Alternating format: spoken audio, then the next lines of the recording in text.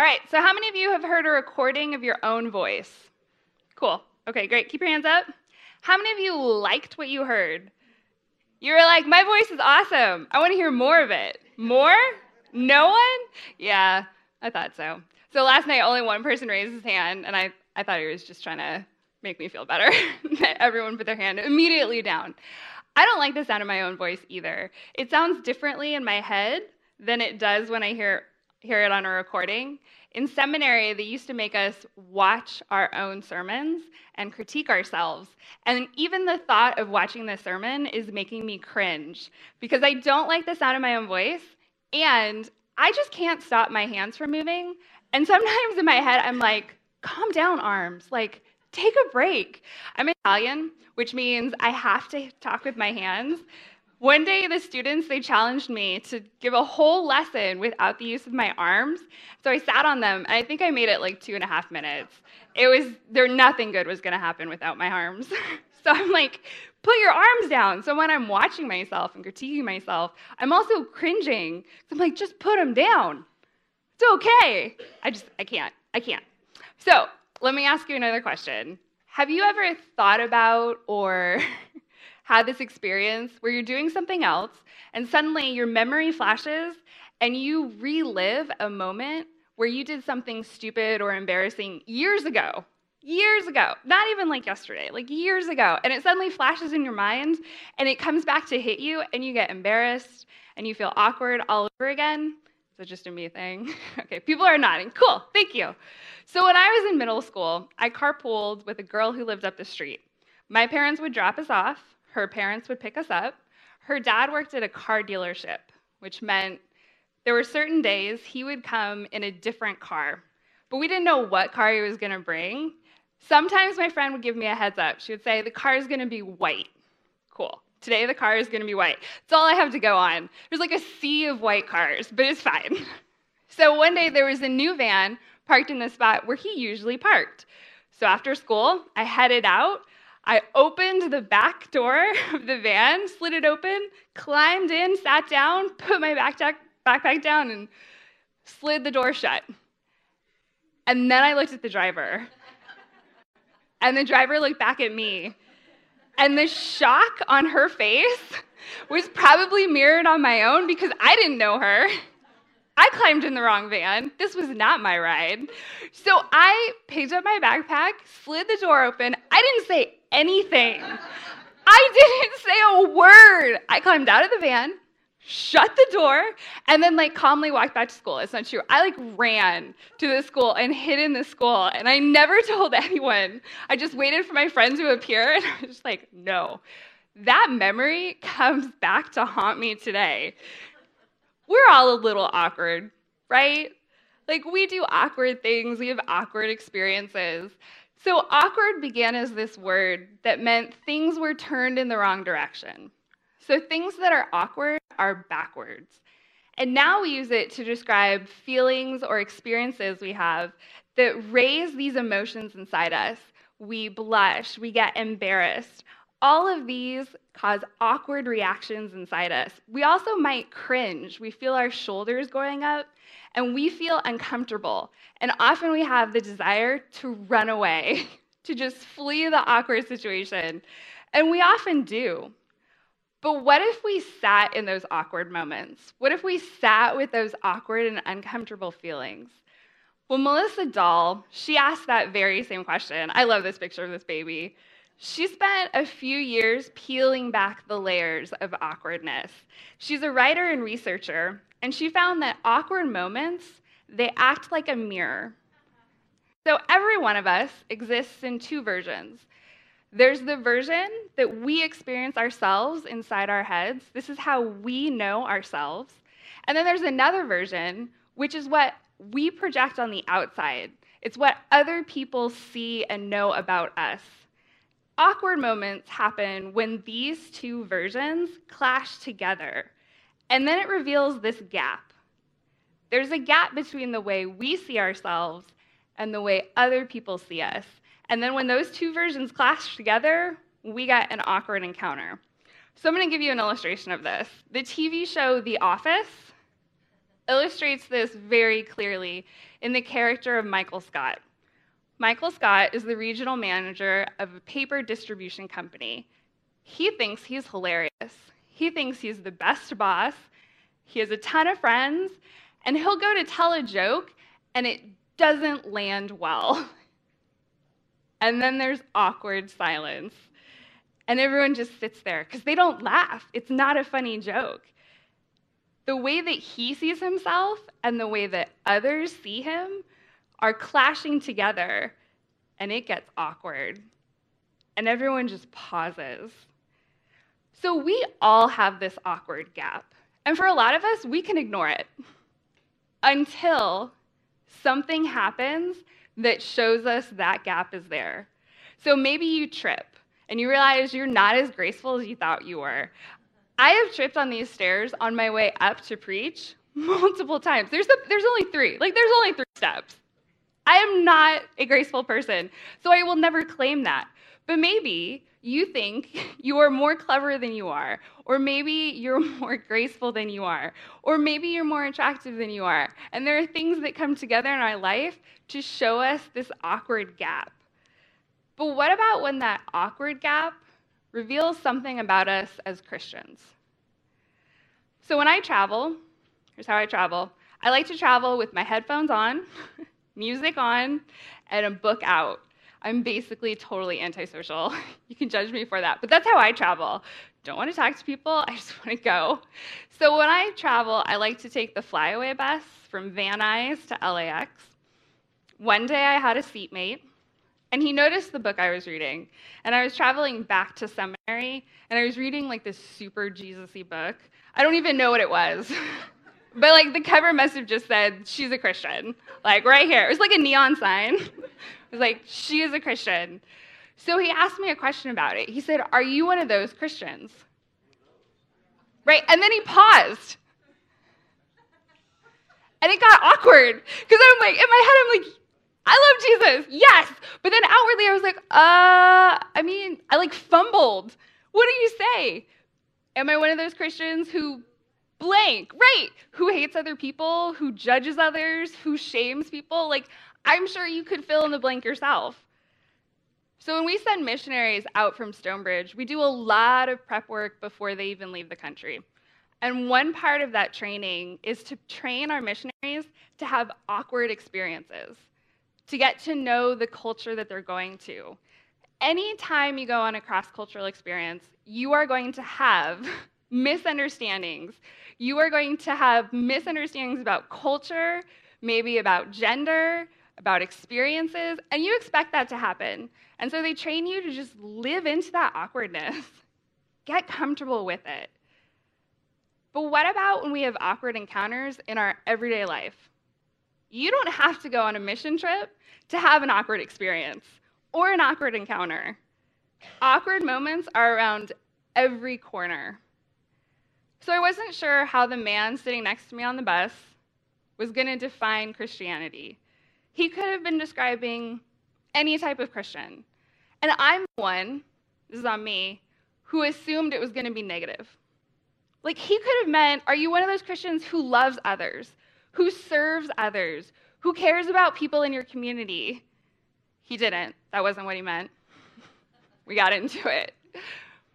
We don't always have the best PR as Christians. It felt awkward because this man was holding up a mirror to show me how my faith might be perceived by someone who came from a different background. And I didn't like what I saw. And it felt awkward and uncomfortable. And I wanted to leave, but I couldn't because we're stuck on a bus. So I took out my headphones and we talked about faith. For the rest of the bus ride, we talked about Christianity. And it was uncomfortable, and I didn't have all the perfect answers, but I was willing to be present and talk to him. And in the end, I'm really grateful for that, because we had a great conversation. Awkward encounters are an opportunity for us to grow. They're an opportunity for growth in our life. The kicker, though, is that we can't grow unless we know that there is this awkward gap.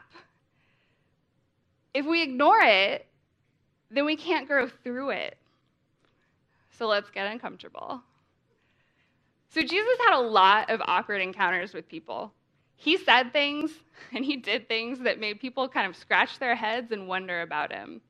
And on one trip to Jerusalem, Jesus headed to the temple courts and he began to teach people. And that was pretty normal. He drew crowds to him because people wanted to hear what he had to say. So there were people in the crowds. Some people were for him. Some people were really confused. And others were just outright against him. And one group that was outright against him was a group of people called the Pharisees. And the Pharisees were religious leaders.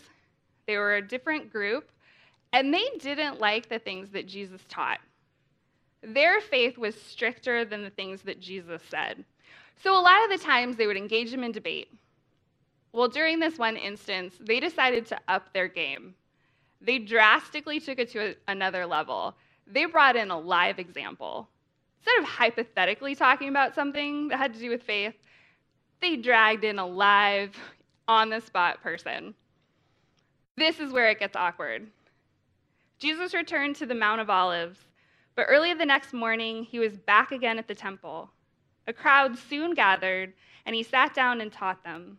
As he was speaking, the teachers of religious law and the Pharisees brought a woman who had been caught in the act of adultery. They put her in front of the crowd. I feel like cringing just reading this, right? Because if I dragged someone up here and started to point out their sin, you all would cringe with me too, right? That would get awkward. So they put this woman in front of the crowd and interrupted Jesus. And their words are very careful. They caught her in the act of adultery, which probably means they dragged her from a bedroom, maybe without the courtesy of covering up. They've held her overnight, and they have placed her in front of this crowd in broad daylight. Teacher, they said to Jesus, this woman was caught in the act of adultery. The law of Moses says to stone her. What do you say? They don't actually need his opinion. The law of Moses is very clear on this point. What they want is they want Jesus to publicly fumble in this really awkward encounter. They're referring to the law that's recorded in the book of Deuteronomy and Leviticus. And it says this: if a man commits adultery with his neighbor's wife, both the man and the woman who have committed adultery must be put to death. The law applied to both the man and the woman. Now, there's no comment on where the man is. Has he been arrested? So there's something going on that could be a trap. Was this woman set up? Was she put in this position so that they would have an illustration? This is not a fair trial. It's not even a trial. This is a bloodbath. They're asking for her death. She didn't commit adultery alone, yet she alone is going to bear the shame of this act. We have a lot of physical reactions when we embarrass ourselves. We get flustered, we blush, we start sweating. We wish the earth would open up and just swallow us whole, like I do. Like the earth could just open, I would just drop down and hide. It would be totally great. So in 2007, there's a woman by the name of Caitlin Upton. She's from South Carolina, and she was in the Miss Teen USA pageant. Maybe some of you remember this. She fumbled her answer to a really important question. So I want you to watch this. Did you feel like it awkward? Yeah. How many of you have been there before, though? Like, you're in front of people, and your mind just goes blank. No, maybe it happened during a job interview, and someone asked you a question, and you're like, yeah, I should nail this. Mine goes blank. Or maybe you did it in the middle of a presentation at work. Somebody shared with me last night that she's a nurse, and someone asked her a question about medication that she should know, and she does know. Her mind just immediately went blank. She couldn't recall it, couldn't spell it, nothing. Nothing came out, and she just stood there and she was like, I don't know. I'll go check on that. And she was like, I left the room. I left because I just wanted the earth to swallow me whole. Yeah. Here's another thing. Maybe your child has asked you a question that you don't know how to answer. You don't know. But you answered that way. And then your kid was little enough that they like ran away and were like, okay. And you're like, I don't know what I just said. I don't know. You didn't say anything that made sense. You know it. It has happened to me on this stage. I know exactly what I want to say, and then my mind just blank. Got nothing. And you're like, okay, cool. That was fun. Yeah. When we see something like this, we experience secondhand embarrassment. I don't know this woman, and yet I am rooting so hard for her to nail it. I've watched this clip like 14 times, and I'm just like, every time I'm like, come on, land the plane, nail it. And she doesn't. I want her to, but she doesn't.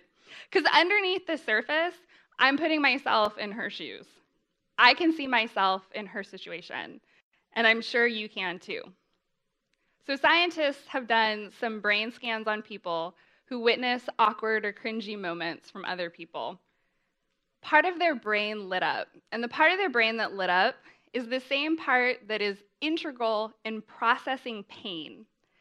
Now, the people in the scan, they weren't in physical pain, yet the images that they were shown were interpreted by their brain as physical pain. And so when we witness someone else's awkward or cringy moment, our body and our brain automatically turns their social pain into physical pain. And your brain will light up. And feeling pain on behalf of someone else is also called empathy. Awkward encounters are an opportunity to exercise empathy. Here's the tricky part, though. Just because we witness someone else's awkward moment and we feel empathetic, that doesn't mean that we are then going to care for the person. Because there are two kinds of empathy. The first kind is cognitive empathy. In cognitive empathy, you can see how someone's awkward moment causes them pain.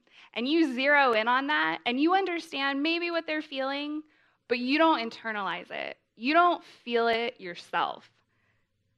Bullies and internet trolls, they score really high in the category of cognitive empathy because they can identify the feelings, they can see it, and then they use it to cause more pain. So when Caitlin went home, people had filled her mailbox with letters that told her she should die because she was so stupid. People who wrote those letters were exercising cognitive empathy. They knew how to make the pain worse. At one point, she actually contemplated suicide because she went home and she lost friends. People threatened her parents and said that her parents raised a stupid daughter. Cognitive empathy, understanding the emotions but not feeling them. A lot of us could have been Caitlin. We've been in that situation. Our minds have gone blank. It's happened to all of us. The only difference between Caitlin and us is that her mistake was recorded. Ours are not, most of the time. The second type of empathy is affective or compassionate empathy. And in this type, you take on the feelings and emotions of the other person. You really get in and you put yourself in their shoes. Their cringeworthy moment becomes your cringeworthy moment, and their experience really affects you. This is how we normally talk about empathy. Awkward encounters are an opportunity to exercise empathy only if that is how you choose to respond. Your brain naturally has an empathetic response. However, you get to decide which type of empathy you're going to show. One type draws people in, and the other type pushes people away. So the woman in today's text is unnamed. But to the Pharisees, she becomes the face of sin. And their contempt for her actions makes it clear that they would rather distance themselves from her sin. They put her sin at an elevated platform, and they say, we are not like her. She is beneath us. So let's continue in John. They were trying to trap Jesus into saying something they could use against him. But Jesus stooped down and wrote in the dust with his finger. They kept demanding an answer.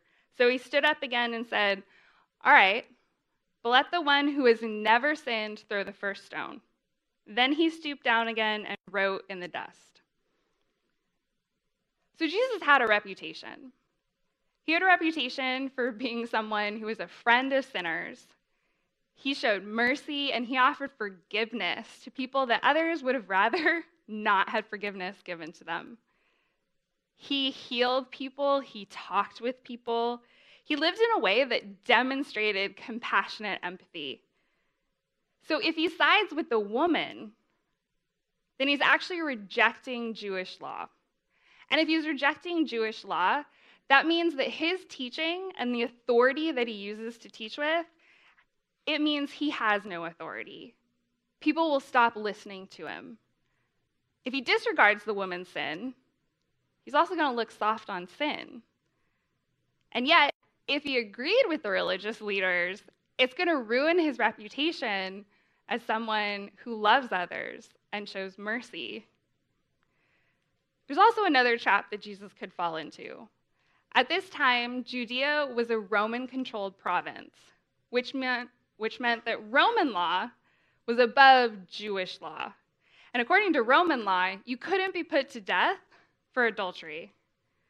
So if Jesus chose to uphold Jewish law and he publicly went against the Roman law, he would be going against the law of the empire, which is a very dangerous road to take. So what did he do? He drew in the sand twice. This is one of the greatest mysteries in the Bible. We don't know what he drew in the sand. We don't know what he wrote. We don't know what happened. It doesn't stop people from making guesses, for sure. And this is one of the questions that I'm going to ask God about, because my first one is, why are there mosquitoes? What purpose do they serve? There's no purpose. There's no biological purpose. You can try and tell me there's one. There's no purpose. So, second question, what did Jesus write in the sand? And I figure if God wanted us to know, we would know, but we don't, because it's not important. What is important is the effect that his doodling in the sand caused on the crowd. They have dragged this woman out. They are out for blood. They want her death. And yet, instead of combating their contempt with words, Jesus chooses silence. An awkward silence. Writing in the dust has actually taken the spotlight off of the woman and put it on him. They then focus all of their attention on Jesus. They still demand an answer, so Jesus takes the spotlight and he puts it on them. He holds up that mirror that we talked about earlier that shows the gap between the way they see themselves and the way that others see them. And they don't like what they see. It's not a good look. If you're innocent, go ahead and throw the first stone. When the accusers heard this, they slipped away one by one, beginning with the oldest, until only Jesus was left in the middle of the crowd with the woman. Then Jesus stood up again and said to the woman, "Where are your accusers? Didn't even one of them condemn you?" "No, Lord," she said. And Jesus said, "Neither do I. Go and sin no more." Jesus has put the religious leaders on the same level as the woman. And they would love nothing more than for that to be distanced. They don't want to be like this woman. But if they're on the same level, that means they can also receive grace and forgiveness. They can be offered the chance to repent just like this woman. And repent means to turn around, to take a U-turn. And it's not too late for the religious leaders. And so Jesus gently reminds them that they don't have to have blood on their hands. And he stoops down and he writes in the dust a second time. Instead of staring them down, instead of staring them in the face or pointing out their sins, he doesn't have to do that. They know them. Which is why, one by one, they begin to leave. Last week, Pastor Neil talked about humility, and he talked about the little children who tried to come see Jesus. And the disciples, they tried to keep the children away from Jesus. And Jesus corrected the disciples, and he said, "You can only enter the kingdom of God if you have the humility of children." Awkward encounters are an opportunity to be humble. We don't always get it right. Being humble means that you have a correct opinion of yourself. It means to know your place. And knowing your place means you don't pretend to be more than you are or less than you are. It means you're real about who you are. And Paul was someone who really understood the dangers of thinking too much of yourself. Paul was also a Pharisee. He wasn't there that day when this woman was put in front of the crowd, but he had enough blood on his hands. And as he was on his way to arrest believers, Jesus offered him a U-turn, and he took it. And then he proceeded to set up churches and to remind people that God offers us a U-turn. And for him, the opposite of humility is pride. And for Paul, pride led to all kinds of troubles, and it occurs in his letters. And so in his letter to the church in Rome, he warned against thinking too much of ourselves. And so he cautioned them with this: because of the privilege and authority that God has given me, I give each of you this warning. Don't think you are better than you really are. Be honest in your evaluation of yourselves, measuring yourself by the faith God has given us. Paul is all about moderation. Yes, you should have a good opinion of yourself. Yes, you should have a healthy opinion, but it also needs to be realistic. Don't think you are more than you are. Paul is using this word think. It has to do with our thoughts, which are then translated into actions. Humility is the gate that keeps our pride in check. Awkward encounters show us that we don't always get it right. We mess up, and it gets awkward. Jesus redeemed this woman's worst day. That morning, she was headed to her death, and she left a free woman. But it's important to note that that doesn't mean Jesus is giving her license to do anything or to live however she wants. He is offering her a new life, a second chance. And that means leaving her old life behind. So Jesus doesn't minimize or cover up her sin. Adultery is serious. It's listed in the 10 Commandments because adultery harms relationships. It destroys communities. It destroys families, and it leaves a deep wound. And so Jesus is taking her sin seriously. He's taking it so seriously that he is dying for this woman to be saved, to have a new life, to have a renewed life. He didn't die so that she could return to the same life. There's one more really awkward part of this story. The crowd never leaves. The Pharisees and religious leaders, they leave. And yet the crowd is standing there witnessing this awkward encounter. They have stayed through the whole thing. And I'm willing to guess that a lot of them went home changed. They witnessed firsthand Jesus' compassion and empathy for this woman and his compassion and grace towards the religious leaders. Jesus has responded to both parties, even though it's a truly awkward moment.